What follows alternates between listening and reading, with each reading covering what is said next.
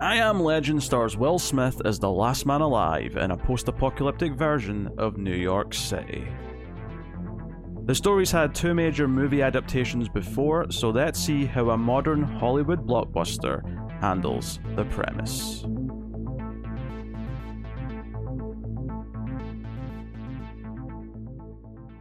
Welcome everyone to the Atomic Cinema Experiment. I am Peter and joining me is Tara. Hello. This is a science fiction movie podcast. We are working our way through a little, not disaster season, that's the wrong thing, post-apocalyptic season, which is disastrous. Mm-hmm. I would say of the highest form. You can't deny that a disaster led to the apocalypse in all of these examples we've been doing. So, but likely not a natural disaster. No. Oh, no. Well, no, Threads wasn't natural. What was the first one we did?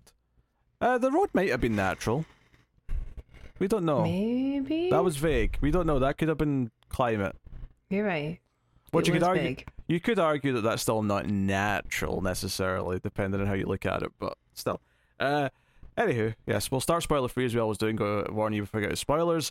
We are here today to talk about I Am Legend, the 2007 Will Smith film, directed by Francis Lawrence. This, of course, is based on I Am Legend, and we have done two previous adaptations of this same material. We did The Last Man on Earth, starring Vincent Price, and we did The Omega Man, starring Charlton Heston. So this is the newest example of this story, and I discovered something mere moments ago about this. That you don't like it? I've not gotten to the opinions of the movie yet. No. This is separate from any opinions. No. After I watched the movie and while I was waiting on you, I was just looking up a couple of things. I wanted to remind myself of something that I won't talk about until we get into spoilers, because I knew that there was a pretty significant alternate ending to this one. So I was refreshing my memories what the alternate ending was. Mm-hmm. I heard about this. Yeah, so we'll talk about that. But the thing that I discovered whilst I was looking for that is that there's a sequel in development. Yeah. But what's notable about the sequel is that it's continuing from the alternate ending, not the theatrical ending. The alternate ending is now the canon ending. And the alternate ending is very, very, very different to how it ends in the theatrical cut. So the alternate ending is available? Oh yeah, it's been on discs for years, yeah. Oh, okay. Well, yeah. I only watched this theatrical. Yeah, it's not some super secret thing. Like, they've had it on like special edition Blu-rays and stuff since like 2007 or 2008 or something like that. Like, not long after. I'm pretty sure it was on the disc when it first came out, and then maybe they re-edited it in at some point for a special release. But they're now continuing that. We can't say why until we get into spoilers, but let's just say it does. Like, this isn't like, because like Blade Runner 2049 came out, and it was like, okay, it's probably continuing the intended endings, but it didn't actually like say anything that disputed the theatrical ending. You could just sort of take it as it continues on from both. It doesn't really. Yes, it's vague enough. Yeah, it doesn't knock out either of them. This one definitively knocks out the theatrical ending. It cannot exist with that theatrical ending. So I saw that there was a sequel in development, and I saw the cast on it, and I wonder how they're going to do that. But yes, so we'll get into that though once we're in spoilers. But yeah, so the premise of this is quite simple. A supposed cure for cancer ends up turning into a rage zombie-like virus that wipes out most of humanity, and Will Smith is the last that he knows of alive. He's immune, and he's living in New York with his dog, and he's just surviving day to day and trying to find a cure, because he's a scientist, and he's chipping away at it. So I saw this in theaters in 2007, and then I saw it again right before we came out to record. I didn't see it any time in between. So this was realizing this was 16 years old was a bit of a mind F, if I will say. I mean, sure. Time has moved on quite a bit. The 2007 doesn't feel that long ago, but and yet somehow it is. Feels like a long time ago for me. Well, I mean, it was the year I graduated high school, I suppose. So I mean, It's the year I graduated boot camp. you are. Look at you here. Oh yeah. Yeah. I did push-ups. I climbed a few ropes. I got No, yelled you didn't at. make me do any. Well, I definitely got yelled at a lot. All right. Anyway, what do you think? First of all, I assume you saw this before. No, I've never seen this. Oh, film. you haven't? Oh, that's a surprise. I assumed this is the one of these you'd seen just because it was the modern one with Will Smith in it. But No, there was a good, especially during that 4-year period where I was in the Navy. I really did miss out on a lot of movies. I was just busy or didn't have access to a theater. well, I guess the question is then, now that you've watched it, are you sad you missed out on it back in 2007? I am not. I didn't think it was very good. In fact, it was really. It's not a good watch. I mean, none of these movies are really all that fun to watch. But No. I think the Vincent Price one and the Charlton Heston one at least have some kind of fun to them, or like something. But I mean, all these post-apocalyptic films have been kind of so dour, and then this one has like not even fun Will Smith. You know, it's like it's at that turn he made where he's just only going to be sad all the time in movies, and I hate watching it. There's stuff with a dog that's upsetting. There's like the CGI is terrible, and we're just supposed to accept it, but like everybody looks like rubber. It's boring. I don't think the action's done all that well. There is some suspense. It's not like terrible to look at. And it's not like Will Smith is bad at being sad. I just don't enjoy watching him sad. It's like, and you know, obviously the ending is no longer canon, but I do think the ending is just terrible. And it just continues that whole, why the hell can we make an adaptation of this book that I've not read, or novella or whatever it was that I've not read? But like the title, I Am Legend, is specific to the ending of that story.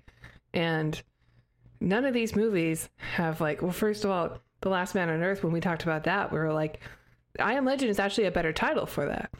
And The Omega Man, they also just left it out.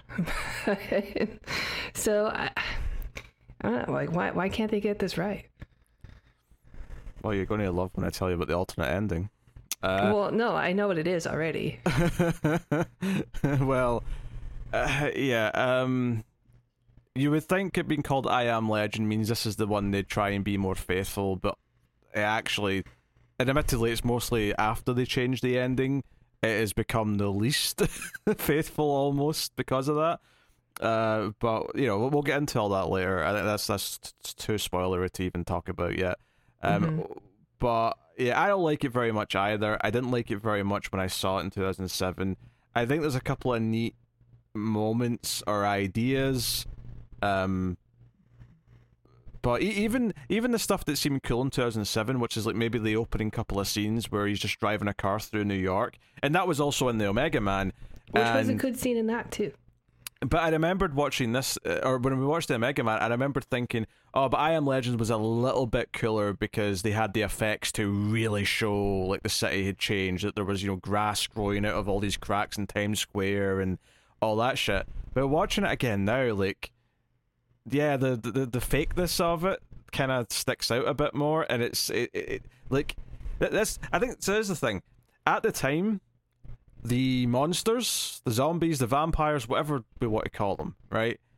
They always look shit. In 2007, they were awful, and they're still awful.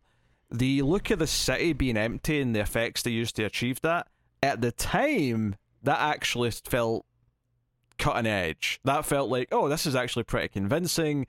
This is quite cool looking. Watching that again now, that's something where there has been a change in time where, okay, that, like, maybe it's just because we've seen so much CG over so many years. Maybe our eyes get better at spotting it and we just get so good at it. But that stuff is really aged poorly. Well, I mean, also this was around the beginning of like the zombie like obsession, and we saw it multiple times. Like, we've seen so many versions of, like, oh, someone wakes up and the city is empty, or it's just been done better. In 2002 and 28 Days Later, they did that in 20 Days Later, which I assume was London. Yeah. I'm laughing because you said that this was the start of the zombie craze, and I'm like, oh no, this was way in the middle of it, because 28 Days Later, the Dawn of the Dead remake had already happened, Land of the Dead from Romero had already happened. That was not a sensation, but no, I mean, Walking Dead, I would say, is more of like when really mainstream zombie was at its peak. When that wasn't until like 2010, I don't think. I don't think I agree with that. I think Walking Dead is kind of this weird thing that, it was huge, but that came after the zombie craze almost. Yeah, okay, so 20 Days Later and then the Dawn of the Dead remake were both big successes. And then after that, it was a bunch of zombie stuff. And the World War Z novel was like huge. And, that came out a few years after this. But I think, anyway, it's been a while since I've seen it. But the movie came out a few years after this. The book was, I don't know when the book was. The book came out like shortly after Dawn of the Dead. I want to say like 2006 or something. So right? In the middle of the Hollywood craze where they were making tons of zombie movies. Yeah. Okay.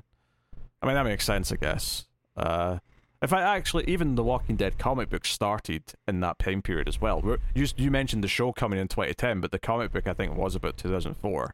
This is just, I mean, this felt like, sure, maybe it's right in the middle, but it's definitely like in the hype of zombie craze.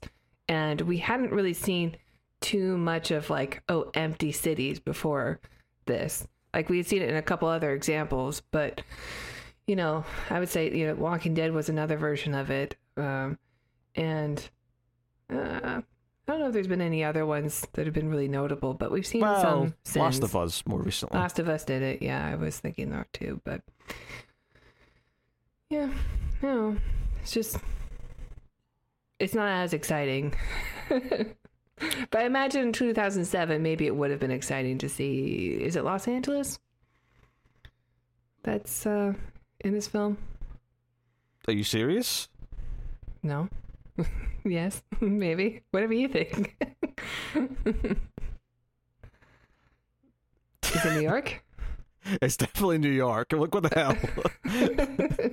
Not only are you American, you live in one of these cities. I knew it was one of them. I don't remember seeing the Statue of Liberty, so I was like, well, it's one or the other. Yeah, but you saw Times Square. You saw the Grand Central Station. Like, I'm recognizing places in this. I've never been in New York. Okay, well, yeah, you're right. Edit that out. No, not a chance. Not even remotely a chance I'm editing that. It didn't register for some reason. It didn't register. They also, there's a whole thing about cutting off the island by getting rid of the bridges in the backstory. Yeah, the island of LA. We have a tributary that runs through that cuts it off. Oh, yes. Makes it an island. It's called the Los Angeles River. You may have seen it in Terminator 2. Yeah, California, famous for its islands. We have islands. I'm sure there's some tiny islands off the coast, but it's Channel Islands. It's not the same as Manhattan. It is not. Anyway, now I think the whole thing about the opening and like him wandering the empty city and it's the CG. Not only is there awful CG monsters, but there's like awful CG lions at one point. The whole thing, this is the thing. I'm not actually that big a fan of 28 Days Later. I think 28 Days Later is good to a point, and then I think the third act is pretty rough. So I'm not even going to like speak out super heavily in the favor of that movie. But what I will say is that the opening where he is walking around like the empty streets of London, it does feel better than this. It has more of an atmosphere, and I think this extends to this whole movie, which is I think this movie just feels too glossy in Hollywood, and I think Will Smith is a horrible casting choice. Not because he's not good, not because him crying at the mannequin. Yeah, he's doing a good job. All that stuff is fine, but the problem is that he's movie star Will Smith. And I actually think the biggest mistake that all of these adaptations have had is they keep casting huge stars of their time period in each version. And I think the best thing they could do is cast someone relatively unknown. I think it'd be way more functional and way more impactful as like this, because I mean it's the last guy on Earth. You need like a regular schlub to really feel I don't know, like that sense of loneliness. I think there's that, but maybe I think Vincent Price is like the best cast one for all of these so far. He may be, yeah. Honestly, Vincent Price, he's very theatrical, but he's Charlton Heston and Will Smith. Well, they're very different, obviously. They're both movie stars, you know? Yeah. As much as I disliked Charlton Heston's like political views and such, the man could lead a movie. Not that long ago, I recorded my review for Expendables 3, and me and David said the same thing about Mel Gibson. Like, for all the shittiness in real life that he is, he's a damn charismatic actor, and he captures the screen every time he's on it. It's just wild. The whole thing is glossy in Hollywood. One of the screenwriters on this is Akiva Goldsman, who is pretty notorious for writing a lot of Hollywood dreck. Batman and Robin, for example. Well, that's a good movie. No, it's not good. It's pretty fantastic. Do you think he came up with the bat visa? I know Schumacher wanted the nipples. Probably. I don't know. Yeah, he's done a lot of shit stuff. But speaking of Batman and Robin, there is a little. So this was in 2007. So we weren't anywhere close to an actual Batman Superman movie yet. So one of the little sort of jokes in the movie that's meant to be set slightly in the future is that there's a poster in Times Square for a Batman Superman movie. But notably, because this is just after 2006, the Superman logo is the Superman Returns version. So I got a the chuckle Bryan out of Singer that. one. Is that Bryan Singer? No. Yeah, it is. It is. Oh, yeah. That guy's a POS. Yeah, so there's some unnice things have come out about him too. Yeah, lots of what do they call them? Milkshake ducks in Hollywood. I don't know that term. You don't know that? It's basically when someone who's famous that you like or respect turns out to have a really shitty like past or personal life. Like we were just talking about with the leading men. Yes. Oh, Hollywood. Well, not all of them, to be fair. Like I don't. Did Vincent Price have any scandals? No, we're talking about Mel Gibson and those guys, sure. And Will Smith, to be fair, I mean, the slap wasn't behind. Like, it wasn't that we found out about a slap later. He just slapped someone like live on TV. You can judge that as you wish because you saw the whole thing. I saw it live. Couldn't believe it. Oh dear. Maybe that's what this movie was missing, was just him going around slapping all the monsters. Maybe that'd only if he says "Welcome to Earth." So yeah, I don't like it very much, I have to say. It's funny because I wasn't really that into it when I saw it. I like it even less watching it again now. And I think all the things I didn't like about it have all kind of amplified a bit in the time since, because like now it's not just these CG monsters are shit, and it's got a kind of a weird structure, and then the ending's really, really cheesy and bad. And it's an ending that only exists because the focus test groups said they didn't like the ending that they had before. Because sometimes people are just wrong. Okay, this is the simple truth of it. I don't know how that works exactly. Like, do they just bring in friends and family, or is it randomized? Is it a certain age group? Or it's relatively random. I was asked in the street once to go to a preview screening, which doesn't happen. I've done those before actually, but like it was only for like animated movies, comedies, and sometimes horror films. I don't know, maybe you have to be on a mailing list or something, but clearly they get these people somehow. Like, this is a thing that happens, and they have to fill out a little questionnaire afterwards, and apparently they all said they didn't like the ending. Now, don't get me wrong, I don't think this movie would have earned its original ending based on the rest of the film. I'd have still had some problems with it, but it was definitely what was intended, as opposed to this ending, which is this sharp pivot, which we'll talk about in a bit. But I suppose we should just get into unless there's anything else you want to add before we get to spoilers. Is there anything else you want to? No. Okay. Well, spoilers then for I Am Legend. You have been warned. So, here's a bit of trivia for you. You won't care about this, admittedly, but so. Ooh, is it aspect ratio? No. One of the things that Will Smith does in this movie when he's just passing time is he goes on an aircraft carrier and he's like hitting golf balls off one of the jets. This aircraft carrier, I have it on good authority, is the same aircraft carrier. It's a decommissioned one, and Hollywood has used this one before. Now, I don't know what other movies it's been used in. We might have seen it before. Who knows? It was probably in the Final Countdown for I know. There was. Yeah, is it the Nimitz? No, I don't think it is. I mean, maybe it is. I don't know. But I do I don't know know if that's decommissioned or not. I do know it's the same one that in 1993, Lex Luger body slam Yokozuna on an aircraft carrier as part of like a July 4th celebration thing. I figured if it wasn't this is the same aspect aircraft ratio, carrier. then it was wrestling. So I know absolutely nothing about. This is such a weird bit of trivia, though. It's such a weird, obscure, like specific thing, which is what makes it more interesting to me. So yeah, I don't know. You'd have to look. But yeah, it's an old decommissioned aircraft carrier that's been decommissioned since the 80s, and because of that, it's like Since the 80s. a Hollywood, prop. Whatever they want one. Yeah. Which makes sense because it still looks the part, you know. Oh, sure. As long as they clean up the outside of it, no one will be the wiser. I mean, the ship I was on was over 40 years old, and that was in, I left in 2010, so it was from the 70s, maybe even 60s, late 60s at that point. Ships are very expensive to build. I get why they're still using some of the same ones.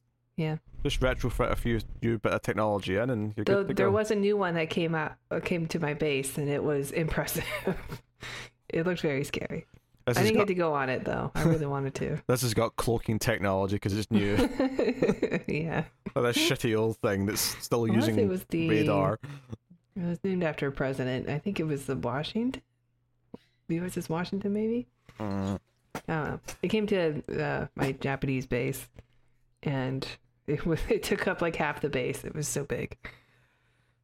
So yeah, what did we talk about? Do we talk about the endings first, and then go back to the start? Just because. Well, so what we have the most to say about? Why not? Yeah. So the basic gist of the plot of this story in general, right, is that we're in a post-apocalyptic world and it's empty, barring this one man, and in this case, one man and his dog, because the past versions didn't both have dogs, did they? Vincent Price finds a dog at one point, yes, but okay. I think he knows almost immediately that it's infected, but okay. it doesn't act like it at first. Fair enough. I just couldn't remember. I can't remember if Heston has a dog at any point. I don't think so, but he's just surviving, and he's I mean, it varies a little bit adaptation to adaptation, but he's typically like kidnapping the odd monster to test on it to try and find a cure for this virus that's caused this. And in this adaptation, is specifically, he's like the person who kind of made this in the first place. Maybe not the person who was in charge of it, but he was involved in it, and now he's actively trying to cure it, because out of guilt, but also to save the world. So that's the gist of like the premise and the idea behind the title, right? I Am Legend. From what I understand, it is that he becomes legend because when we get to the end of the story, we realize that these monsters, quote unquote, are actually more civilized than he thought, and that he is legend because basically they're all scared of him like he's a boogeyman. He's become a legend to them because he's while they sleep during the day, he goes around and murders them. Yeah, but it's like they're telling stories about it, though, which is one of the things that I still have a problem with this adaptation, is that these are relatively still just mindless rage monsters who, like, yes, don't get me wrong, it's clear that the main one, the alpha male, as he's credited as, it's clear that he's pissed that his girlfriend's been taken, but beyond just, that's my mating, like, partner, there's really nothing to suggest any, like, extreme level of intelligence, you know? It never, like, So even with the original ending intact, I still don't think it earns the meaning of the title by the end. But no, I mean, unless they've changed more than just the ending to like I don't think make it seem like it fits better. I don't think so. I think it's just what it is, and mainly because when you read about the original ending or you watch it, it does. Maybe that's what the focus group was like. Hey, we don't like this ending because it's not earned. Maybe that's and then Akiva Goldsman's like, I know how to translate this. No, they wanted a happy ending. That's what they wanted. Because here's what was going to happen in the original ending, right? The original ending is that when they storm his house at the end, and go down to the basement where he's got his lab, and they're trying to break in through the glass. In the original ending, the alpha male was going to make the shape of a butterfly because his female partner that was on the operating table that Will Smith's already kidnapped has a butterfly tattoo. And that was going to be like how he realized, oh shit, he just wants her back. Now, I actually think it's really obvious that this is why he's pissed in the theatrical cut. He's clearly wants his wife back, or whatever the correct terminology is here. Companion, yeah. That's clearly what he wants. It's clearly what's got him so upset. Which is fair enough. That doesn't surprise me. But in the original ending, Will Smith sort of looks at all these photos on the wall of all of his previous test subjects and sort of like becomes horrified at the idea that he's been kidnapping these beings that do actually care about each other, and they're actually like all angry at him for doing this. And this is effectively him realizing that he's become a legend to them. And the original ending, he gives her back, and they back away slowly, and he apologizes for taking her.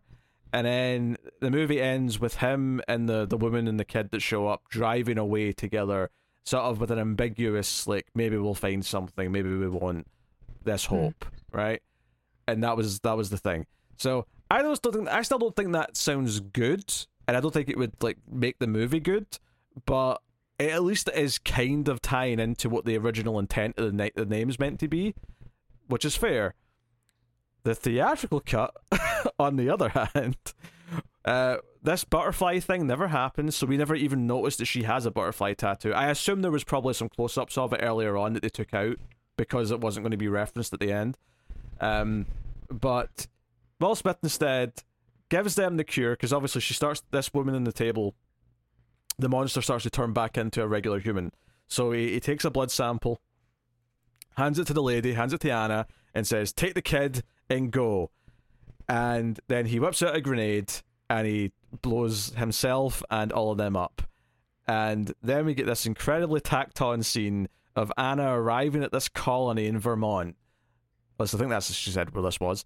And it's like a survivors colony, a walled off town with lots of people, which is weird because the whole movie made it feel like there was no one around, and it was like a miracle that even she showed up. Mm-hmm. And the narration is her saying, yes, Will Smith was a great man, and he dedicated his life to finding a cure. This is his myth. This is his legend.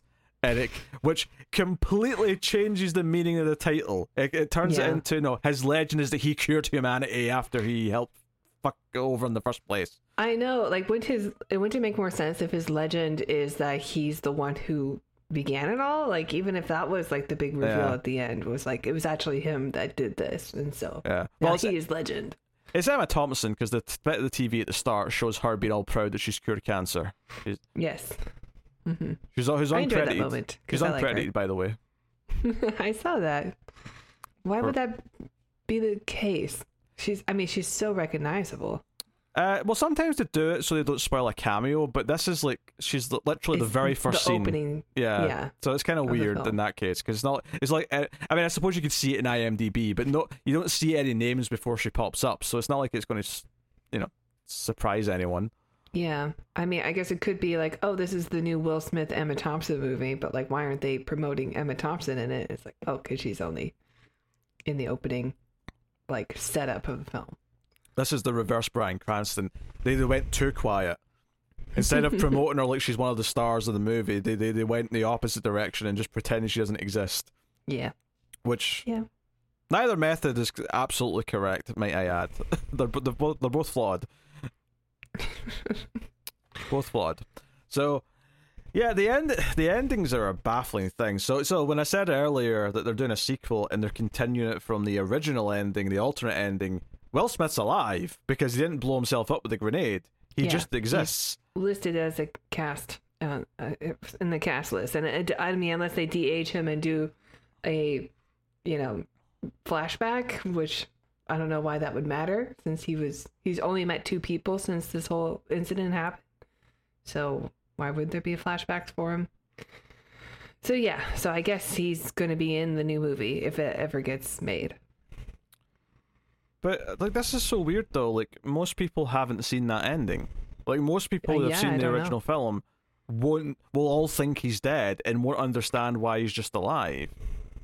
I mean, maybe this is like one of those Halloween reboots or something where it's like, oh, it's the same cast, but we're only taking the first movie as canon, but this is only like 3/4 of the movie is canon.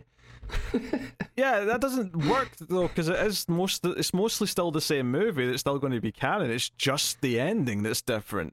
Yeah, that's so weird. It doesn't make any sense. And again, my main problem with this more than anything in either ending is that these beings are just screaming monsters. Like, they show they show some sign of intelligence and that they set a trap for him at one point. Sure, fair enough, but they never, like, I don't know, it's just an indication that they're communicating with each other in some way would probably help, because and maybe it's partly just because they look like such shit, because it's just they're all awful CGI. That doesn't help either. They really don't look good. So yeah, all of this I can't get on board with any of it. It all sucks. Also, like, why is it being made anyway? Like, is this movie a big hit for people? Do people like this film? It made just under $600 million when it came out, so I guess that's a lot of money. Okay. Yeah, that's it. I'm going to be honest though. I think this may be an Independence Day 2 situation where no one gives a shit. Yeah, definitely. This wasn't like announced like 5 years ago and then hasn't actually gone into development of any kind, or... They confirmed some details earlier this year, so I think the ball's supposed to be starting to roll. That said, though, all these strikes are, probably putting more hindrance in it. They definitely need writers and actors. Yeah, so the whole thing's a bit weird. Obviously, I don't care about a sequel. I don't want a sequel. I couldn't give a shit. Akiva Goldsman's the one working on it as well, so it's not like there's going to be an uptick in quality. Yeah, you and David have fun with that one. Bite me. I mean, I might go see it just out of morbid curiosity. Oh, and solidarity, eh? Maybe. I'll wait for it to be streaming. How dare you? And it's not even like the directors went on to have a great the director went on to do most of the Hunger Games movies, basically all of them except the first one is this guy, and he also did Red Sparrow with Jennifer Lawrence. I heard of it. I heard of it too. Did not look particularly interesting, and he's even doing the new Hunger Games, the one that's coming out in a month or two. That's him too. New one? There's a new Hunger Games prequel coming out. Oh, okay. Because everything has to be milked. Maybe, I mean, that maybe is more interesting if we could see how the world got to that point, or if it's gonna be the first Hunger Games, isn't it? The trailer looked quite bad. It looked like a trashy teen, young adult romance, more so than the actual Hunger Games movies look, because the Hunger Games movies still revolved around, the Hunger Games. Was there a romance in that one? There was some romance, but like I say, it wasn't as much the central focus, at least to begin with, because there was a plot as well. Whereas the new one looks like it's going to be I've got an idea for a game, also teen romance. I've only seen the first Hunger Games movie, and it wasn't for me.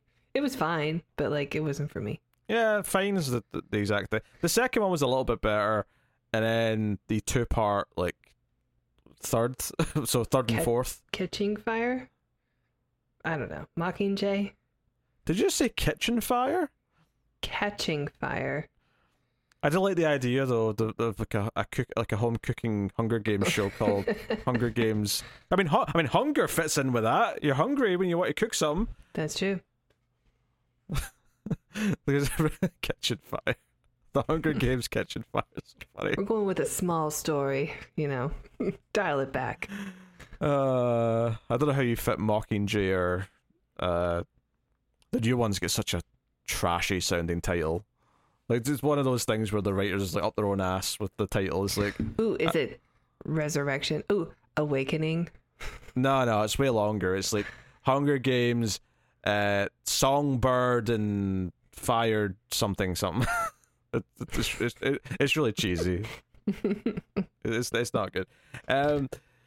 So we should go back and talk. I mean, what's that?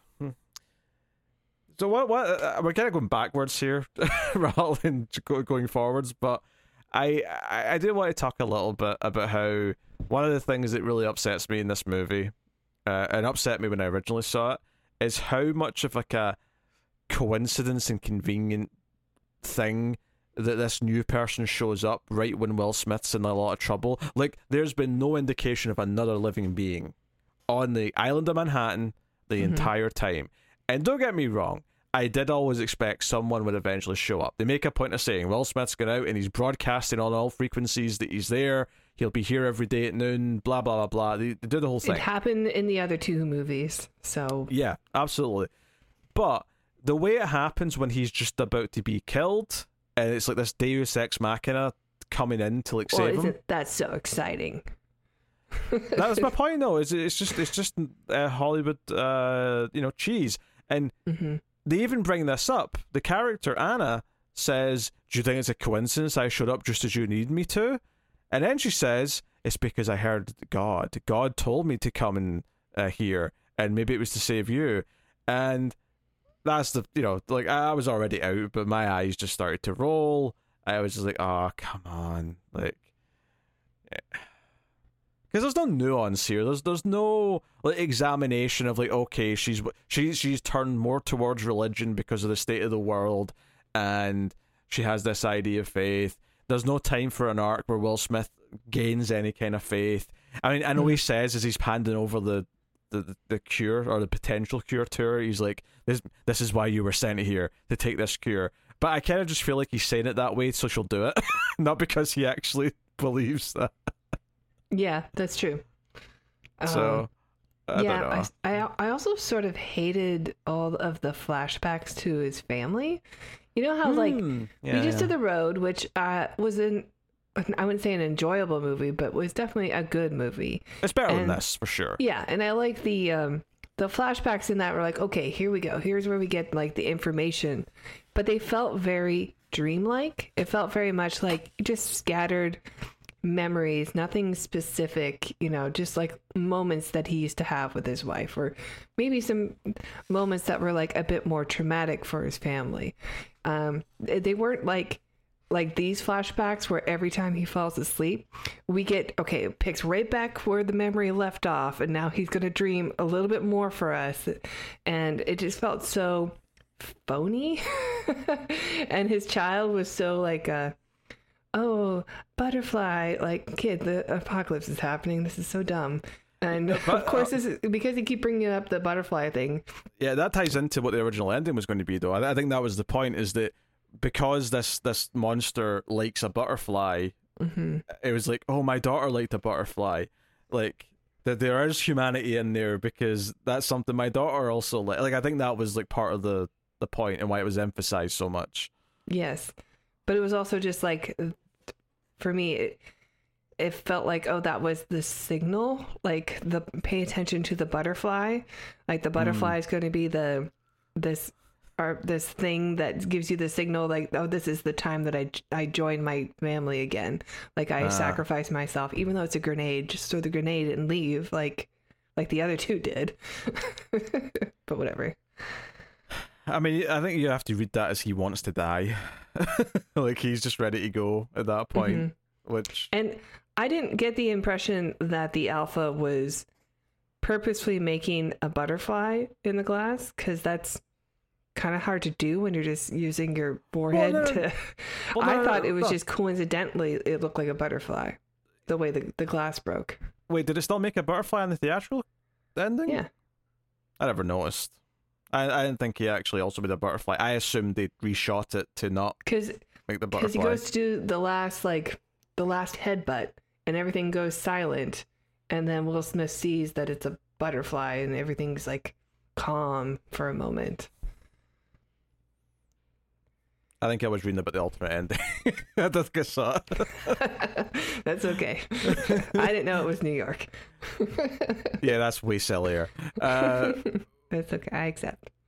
That's just stupid, though. So in the original ending, he was intentionally making a butterfly with smashing his head against the glass. That's stupid. I thought it was just a coincidence that it looked like a butterfly.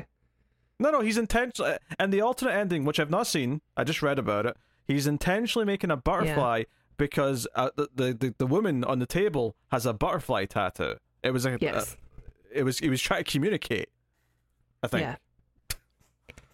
Well, I mean, he makes a butterfly in this, and maybe that's why I didn't make that connection that was supposed to be for the girl on the table. Well, because you couldn't. How could I? Yeah, you exactly. couldn't have it. Like, there's nothing in this cut to show you that that's like a connection. The only to thing her. that connects it to is his kid saying, "Daddy, look at the butterfly," while like all the helicopters are going off and blowing people up to fight the pandemic. What? Get back here.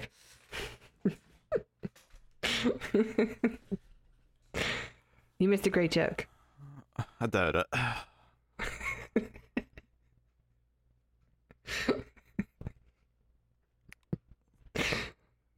What were you saying?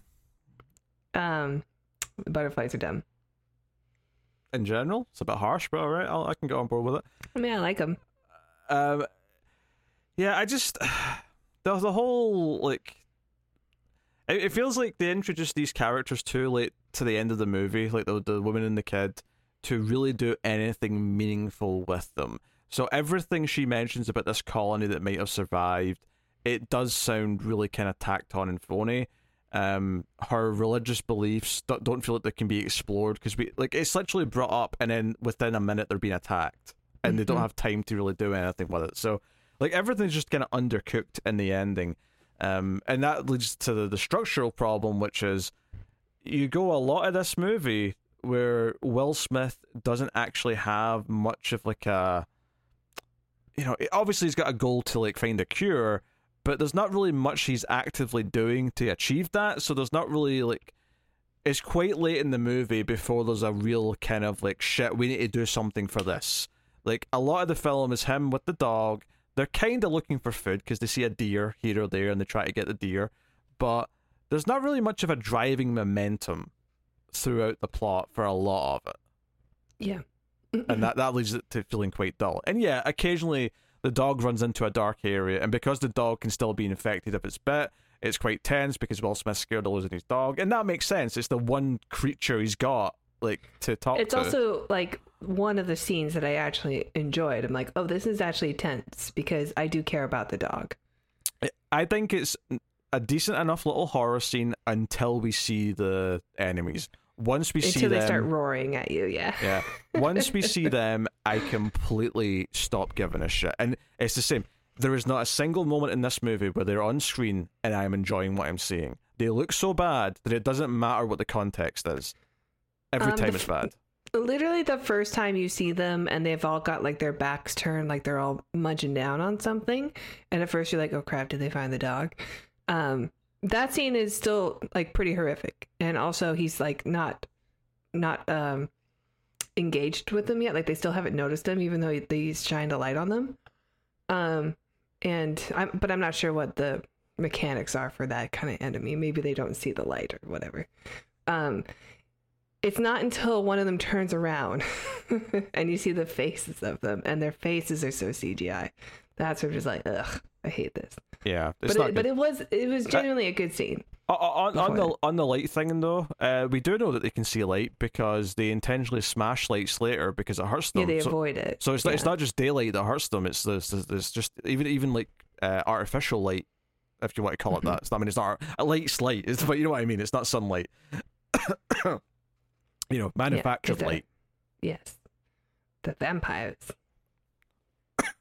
Well, no, because vampires are fine with light bulbs. Are they still like? Yeah, but these enemies are not. I guess they're not really zombies, even though they're. This movie's made like a zombie film, but like so were the other ones, so fine. But, are they still called vampires in this? No. There's not even. I don't even think it alludes to the fact if anything they're eating, they're not drinking blood. So if anything, it's more zombie-like in this by far.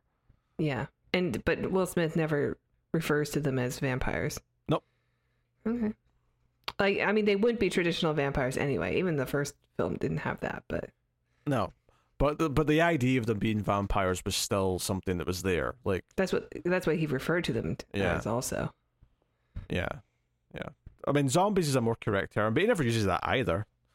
No. The only name we ever get for them is the Dark Seekers, which rolls right off the tongue. Definitely would have been the thing that people called their loved ones who had turned. I mean, I understand it. They don't like the light. They go and hide in the dark. Like, I get the meaning behind it. It still sounds shit.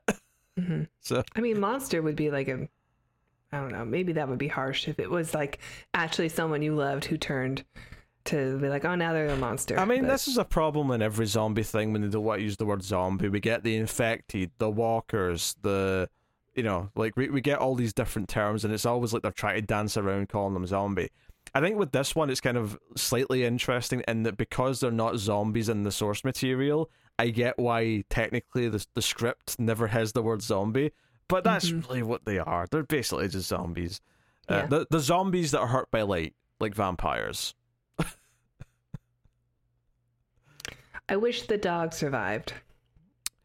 That's the one scene that everyone remembers from this movie. It's that the dog is obviously an adorable, big, helpful dog, and it's signposted all the way throughout that he's going to die because he brings up that he can be infected by a bite. He's immune to the airborne virus. All dogs seem to be. She is a dog. Yeah. Sorry, she, yeah. All dogs seem to be, but if she gets bit, she will turn. And, sure enough, she goes out in a blaze of glory saving Will Smith because Will Smith's been attacked by a zombie dog. But then you see it limping, and he tries to save her with his cure that's not quite ready yet. It doesn't work. So he has to. I mean, it's off camera, but the implication is that he's strangling her to kill her. Yeah, he waits till she turns, and then he strangles her. We assume that's what he's doing. Yeah, but like, come on, why not let the dog survive? Let her be the last doggy on Earth. I mean, it's one of the only effective moments in the whole movie, so it is very emotional. Yeah, although the mannequin scene also kind of worked, but yeah, but the mannequin scene's a knock-on effect to this though, because it's after this where he goes, and that's when he cries at the mannequin and says, "Please say hello," because he's definitely super broken after that. Yeah, he's snapped because he's lost the one person, person in quotations that he has, which is the dog. Mm-hmm. So he goes to the mannequin and starts cried and saying, "Please say hello, please, please." And part of me thought, you know what, if this was an interesting movie, we'd hear a voice say hello. Right? If this was a good movie. Is that when the woman shows up? No. This is just in his head, but you'd hear something say hello, and maybe even he'd have a full conversation with the voice to show how sort of like kind of crazy he's. I don't know if that's necessary. You could just do a Wilson situation. I mean, I'm not saying it's necessary. I'm just saying it would be interesting. It would mean the movie would be doing something like that isn't just boring for 2 minutes. You want the David Lynch adaptation of I Am Legend? Well, that's always going to be a yes, I know. I mean, I don't know if I'd associate that with David Lynch, but like, no, I'm saying like later on when the woman and the kid have shown up, right? There's a scene where he wakes up after she's patched them up, And he gets up, and she's making breakfast, and she's being all nice. The kid's just kind of being quiet, and he gets kind of angry because he's sort of struggling to like cope with the fact that he's talking to human beings again, and he was saving that bacon for something, and he throws a plate against the wall, and they back away in fear, right? And Anna, for this scene, is very, very scared of him. The idea that, okay, we found a person, we're all excited, but what if he's dangerous? And I think maybe you could have played this up a bit more, and you could have started it with this scene where he's talking to the mannequin, that maybe he is just outright losing his mind. And no one would blame him for it. It'd be very sympathetic, because of course he might be losing his mind. I might lose my mind if I was the last person and I haven't spoken to anyone in literally years. It's possible. It would be the only time I would learn all the lines to the movie Shrek, because otherwise I'm not watching Shrek again. Yes, he watches Shrek a lot. He likes Shrek. Yes. He's working his way through all the movies in the movie store, which, honestly, looking for posters in the background of the movie store is one of the best bits of the whole movie, quite frankly. Did you see any you liked? I saw Deep Blue Sea. I saw a Teen Titans poster, so I guess that was another fake movie thing they were doing. Oh, check out Teen Titans in the future, maybe. You think Goldsman had that in mind? I hope this not. is a Warner Brothers movie, I think, right? Mm-hmm. I guess it would have to be if there's all that DC stuff. Yeah, that's why they did the Batman Superman things, because they could. I mean, they could have paid for it as well, but I mean, this is cheaper. We own it already. Mm-hmm. They could have done a Space Jam 2. I'm just saying, do something interesting with the character. Like, I think part of the problem with this movie is that there is nothing interesting about this guy. He is so plain as far as who he is. Like, yeah, he's trying to survive, and we get these flashbacks to when his wife and daughter died when they were trying to evacuate the city, and it's whatever, but he, like, other than getting sad once his dog's dead, it never feels like he has anything else, like, personality-wise about him. Yeah. And when you cast Will Smith in 2007, I'm still expecting to enjoy it. Like, I'm expecting to sit down and enjoy a charismatic man on screen. And we just get sad Will Smith, which means we get absolutely zero charisma, and just, like, take me seriously as an actor so I can get my Oscar role. Yeah, he was never getting an Oscar for this. He did eventually win an Oscar the same night he slapped a man, funnily enough, but not for I Am Legend. I haven't seen that movie, but I'm sure he's great in it.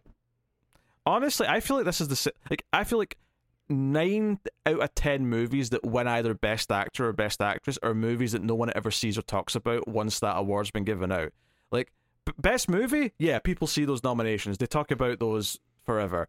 But for some reason, there's just always the Best Actor or Best Actress. One of the two will always be something that is only known because of that performance, and then it'll never be mentioned again. People can, people can win best performance without being in the best movie. So, I mean, that's not what I'm really saying. I'm saying that sometimes the pickings are slim, and they have to scrape the barrel just to look for something that's got an actor in it that everyone knows. Yeah, I guess. But there are exceptions. Like, there are people who, like, there are usually at least one actress on the list where I'm just like, I haven't seen this movie. I don't know who she is, but she's been around for like 60 years acting, I guess. I'm just saying, it's very frequent, particularly with the acting awards, where I'm just like, I barely know what this thing is, and no one's going to talk about it in a week. They just aren't, right? If I asked you right now, which movie did Will Smith win Best Actor for, could you tell me? Yes. King Richard. Okay, well, fair enough, but I couldn't have told you that. He was also nominated for Ali, right? I thought that was like 2001. I don't know. I thought you were going to say something about the same night or something like that. You're like, Ali from 2001. Well, so it wasn't the first time he was nominated for an Oscar. I mean, I don't really care, but good to know. I mean, I watch the Oscars every year. Boy, are they spiraling down so fast. But I continue to hope every time. I'm like, either make this a complete train wreck or I'm just gonna laugh at everybody, or make this good again somehow. I don't know. Well, that's the sad part. Is the thing about the slap is that it actually like got people talking about it when no one cared until someone got slapped, and then all of a sudden, I know it was entertaining. I texted you because you weren't watching it. I know I wasn't watching it because Will Smith just slapped somebody, or he slapped Chris Rock. Yeah, I like how you said that. Like you didn't know who the other guy was. Some dude was on stage. Some dude was on stage and Will Smith slapped him. I don't know who he was. Some random innocent man just stepped up on stage. I think I thought that he punched him at first. Yeah, well, you also thought LA was New York, so I mean, clearly you're not a credible witness. Fine. I'll get my prescription checked for my eyes. Oh dear. Yeah, so I mean, I'm sure there's other things in this movie we're supposed to talk about. Like there is like one scene where he's like looking for supplies or something, and he's like breaking into an apartment during the day, and finds like like there's like the biohazard stuff all over the bed. And it's meant to be this sad moment because he looks in the kid's bedroom and there's 2 cribs, and it's like, oh, this is like a family that died, and we're meant to feel sad or whatever. I think what feels disingenuous about it is that, like, everything in this movie tells us he's been doing this for a while. Like, everything he's doing, he's been, like, in fact, in the scene in the movie store, he says, because he's using it as a rental place, he's coming back and putting them back and taking out the next one. He says that he's halfway through the G section, implying that he's working his way through the movies alphabetically, because, well, why not? Well, maybe he should stop watching Shrek so many times. The point I'm making, though, is that he's clearly been doing this for a while. That's a lot of movies that he's gotten through. So, I mean, how many like kids' bedrooms has he seen by this point? Mm-hmm. Like, I don't know. It feels a little bit like why would it me. trigger something now? Yeah, like it's like, oh, but it made me think of my dead daughter. Yeah, but every room you've been into for the past 3 years has made you think of your dead daughter. Oh, Jesus. It feels a little bit funny to me. And then on top of that, like they set up these like key dynamics, right? The one rule they set up definitively is that these things don't come out during the day, and that's fine. Okay, simple rule. But they push it to the point, the breaking point, right? So he kidnaps a woman. He sets up a trap, and it kidnaps the woman monster, right? And that's the one that he does some tests on, and seems to be kind of half cured by the end of the movie. But when he kidnaps her, it pisses off the alpha male zombie. And the next day, one of the mannequins is like standing out in front of one of the famous buildings. I can't remember which one. But he's like, wait a minute, Fred, why are you there? Because he talks to all the mannequins, right? That's one of the things. Mm-hmm. He's like, Fred, why are you there? Tell me you're real. Tell me you're real. And he goes up and he shoots it a bunch of times. He's freaking out. He's lost his cool. But when he goes up to actually check on the mannequin after he shot it, he actually steps in a trap. And sure enough, they've used the same type of trap on him that he used on the woman zombie. So, and because he hits his head on the way up, he gets knocked out, and the dog's barking up at him. And when he comes to, it's kind of dusk, right? The sun's setting, and it's like, oh, they've set this up during the night so that he'll be trapped and he'll still be dangling there come nighttime when they can come out and get him, right? So far, so good. This is all solid logic. This all makes sense. It's shown that they have some intelligence. That's fine. But where it falls flat, other than the fact that these CG dogs look terrible when they come out, is that they do this thing where the sun's setting and they expect me to buy this slither of sunlight is like stopping these dogs from like just running to him. I'm like, jump through it quickly. Like it's not going to go through all your fur that quick, right? You'll be fine. But not only that, is that this slither of sunlight is like shrinking, and the whole point is that it's counting down till it's gone, and that's when they're going to be unleashed and come towards him. And he's been stabbed in the leg by accident. Well, actually, that's annoying me as well. Actually, is he cuts himself down? He's got a knife to cut himself down from the trap, and all I was thinking during watching this was, right, are you holding on to the top bit so you don't just fall as soon as you've cut the rope? No, he was not. He fell and the knife landed in his leg, and I thought, you idiot. This is on you. Okay? All I was thinking about was the dog. Like, get that dog out of there before... Night comes. I don't care about Will Smith. I didn't remember much. I remember this is the scene where the dog was going to bite it, though. So yeah, I knew it was coming. So I had to go hold my doggy for a little bit. But he's crawling away, right, with his injured leg, and this ray of sunshine, which is coming down the street, as shadows on either side, is shrinking until it eventually shuts, and the dogs run at him.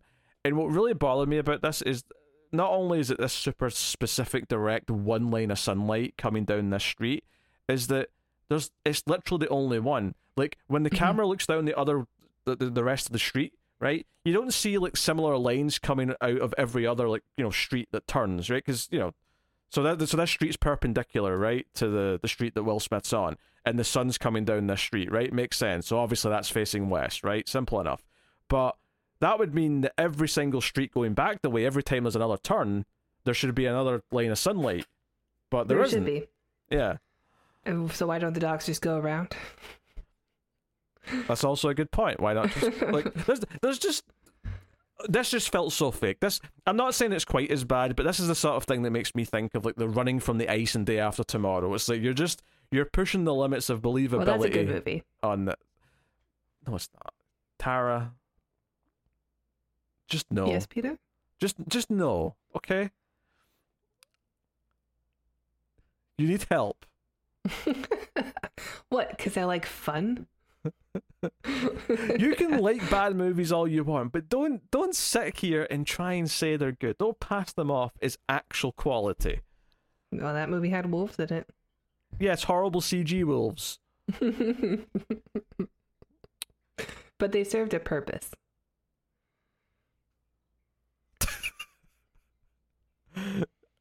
Technically, sure. I mean, technically, these bad CG dogs served a purpose. Yeah, but they served the purpose to kill another dog, and I didn't appreciate that. It's like arguing with a... With a what, Peter? I feel like no end of the sentence is not going to get me in trouble, so I'm not going to finish it, but I just want everyone to know I'm stressed. And that Tara is the name I've given to my pain. Anyway, I don't know if there's anything else to talk about.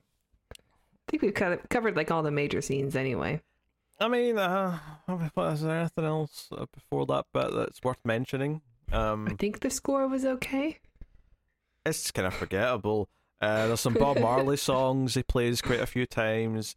Yeah. He likes watching old recordings of the news to pretend that he's having a normal morning. He feeds I can see that being alright. He feeds his dogs like full human meals, which doesn't seem healthy for the dog, to be honest, but whatever. Yeah, I think he gave him gave the dog tomatoes. I don't think tomatoes are good for dogs. I thought it was like a curry. I thought he made the dog like a curry that had like a side of veg. That's what it looked like to me. The dog did not appreciate the vegetables. No. Well, his dog, So, I mean, some dogs might like a vegetable, but most I don't think would. My dog eats vegetables. Yes. Yeah, but you're vegan, so you've basically broken her into submission. She eats it. Yeah, well, some dogs will eat anything, right? I think that's the key thing here. This dog has standards. Yeah. I have imposed mine on my dog. Yeah, honestly, like, so much of the first, like, half hour of the movie is just, like, what is his day-to-day life? And, it's driving around, it's maybe looking for food, it's going to the pier, waiting to see if anyone shows up, it's going and getting a movie, it's talking to a few mannequins, but there's not a lot of drive, there's not a lot of, like, actual momentum to, like, progress you through a plot. It's just kind of waiting around for something to happen, and that's because the character's effectively waiting around for something to happen. Except for random little moments of danger because, his dog runs into a dark building and there could be monsters in there. Yeah, I seem to remember the opening of the Vincent Price one also being kind of similar as just like, this is his daily routine. And it was very much like, oh, he's got to put his shirts together and iron them. Like, who's he ironing them for? Whatever. Like, this is just a thing he needs to do. He needs a ritual. And I think that Charlton Heston one, I want to say, opened up with him just shooting through windows while driving around in a sports car. It was a red car. It was a very similar open to this in that he's in a red car at the start. I would say that I guess what I think is missing is that there's not really an inciting incident, like, Mm-hmm. you know, because the virus being a thing isn't an inciting incident. That's the background. That's what sets up the world that we're in.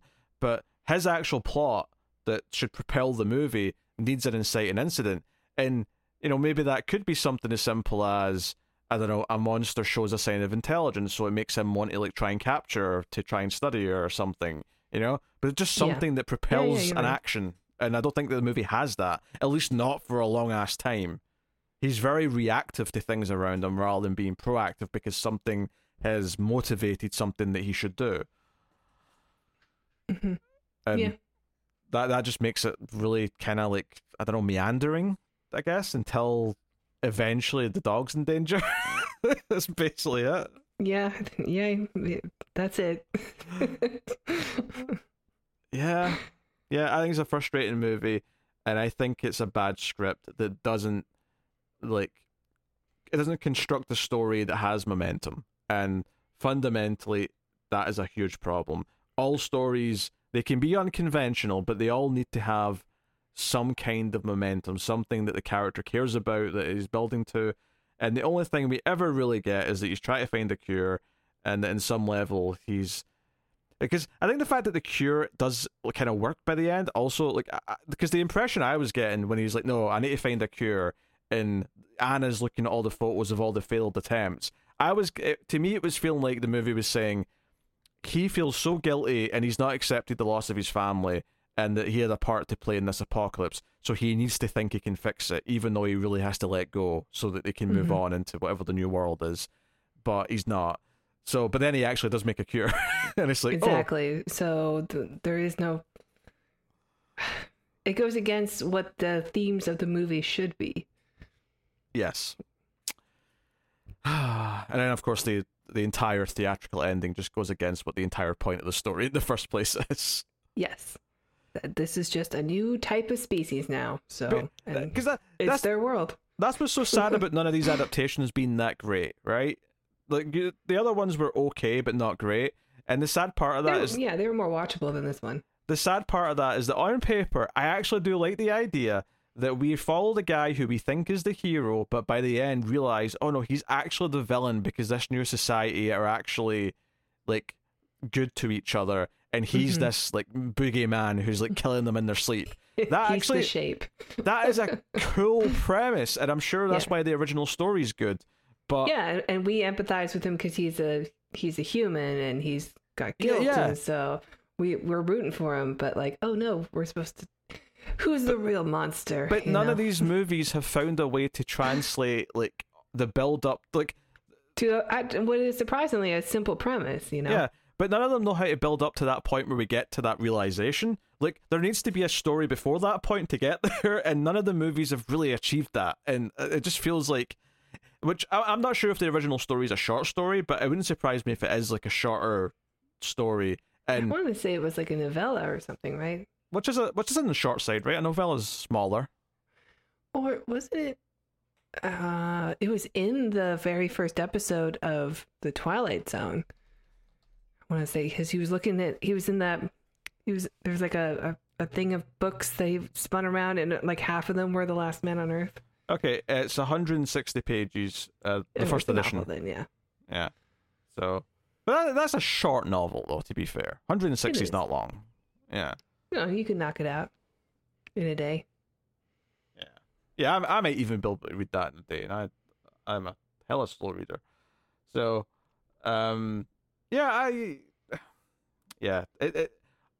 wonder if part of it as well is that because it's a book and you can like have the character narrating or talking about what he's thinking, that obviously means that a lot of these earlier parts, even if it is more of a direct adaptation for some of this stuff, it probably is better in the book because you're hearing what he's thinking and he's talking about why he's doing things and why he needs to achieve something.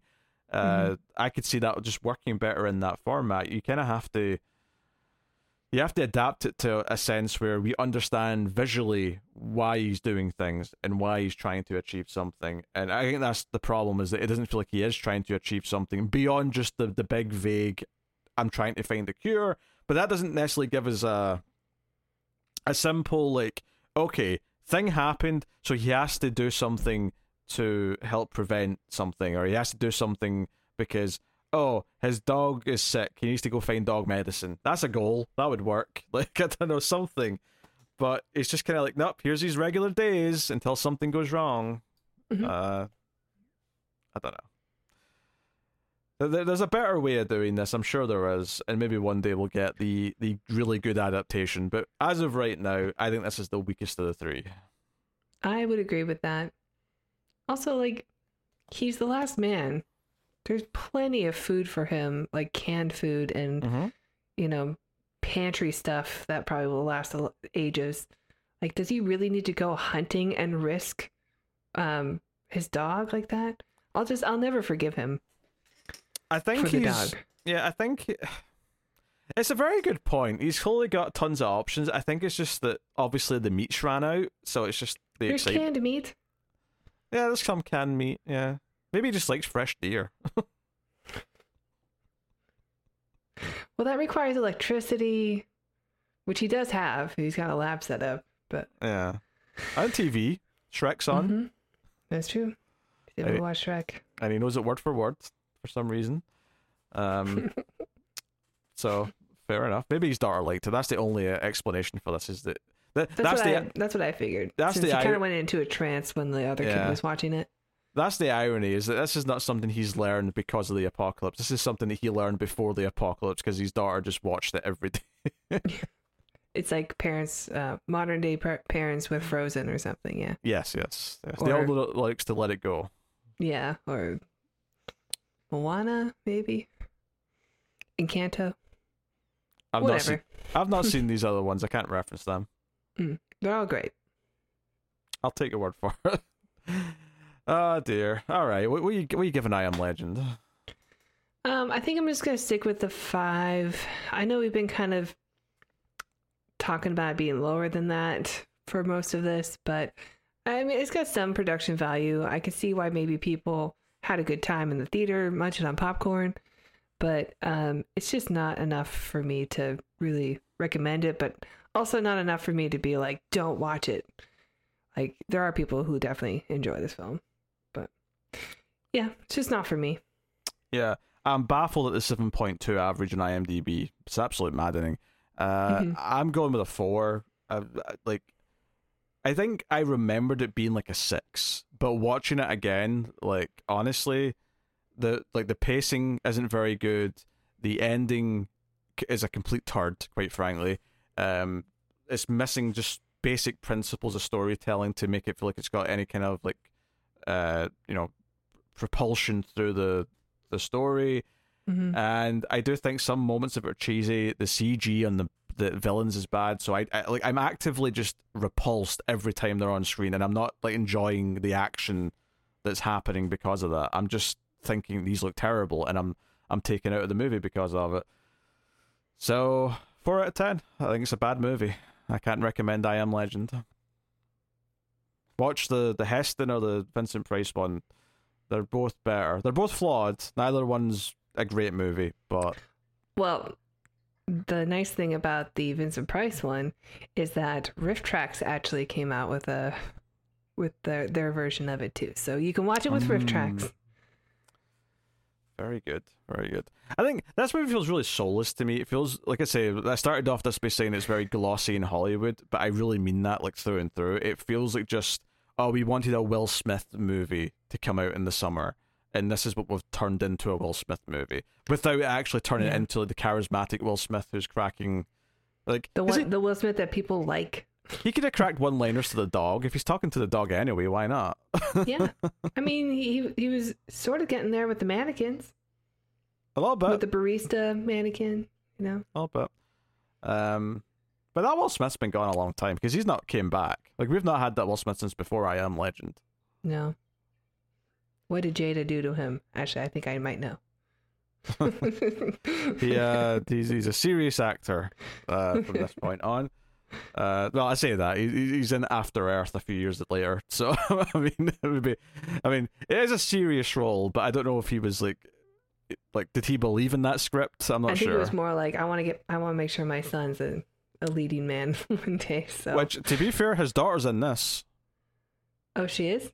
Yeah, that's his daughter. Yeah, his daughter in the flashbacks is his real daughter. Oh, okay. Which is funny because when I looked up at IMDb and I was just looking at the cast list, like the photo, obviously she's like 20 now because it's been 16 years. Yeah. So, she's old enough to vote and drink and all those other things, and that makes me feel ancient, frankly. Wait, is that her song? Did she sing that? Yeah. I think. No, you're probably right. I wasn't sure if that was a direct reference because it was relevant to her. But yeah, okay. Fair enough. Yeah.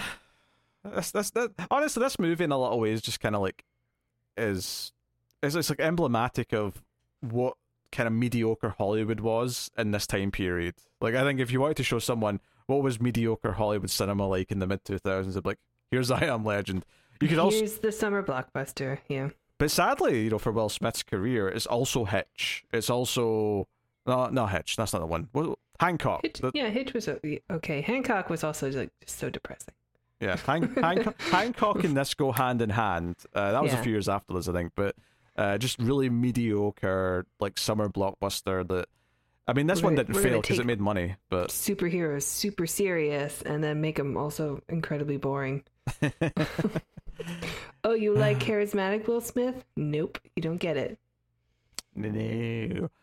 So anyway, there you go. That's I Am Legend. And I've just realised that Tara is leaving the show before we've done After Earth, which...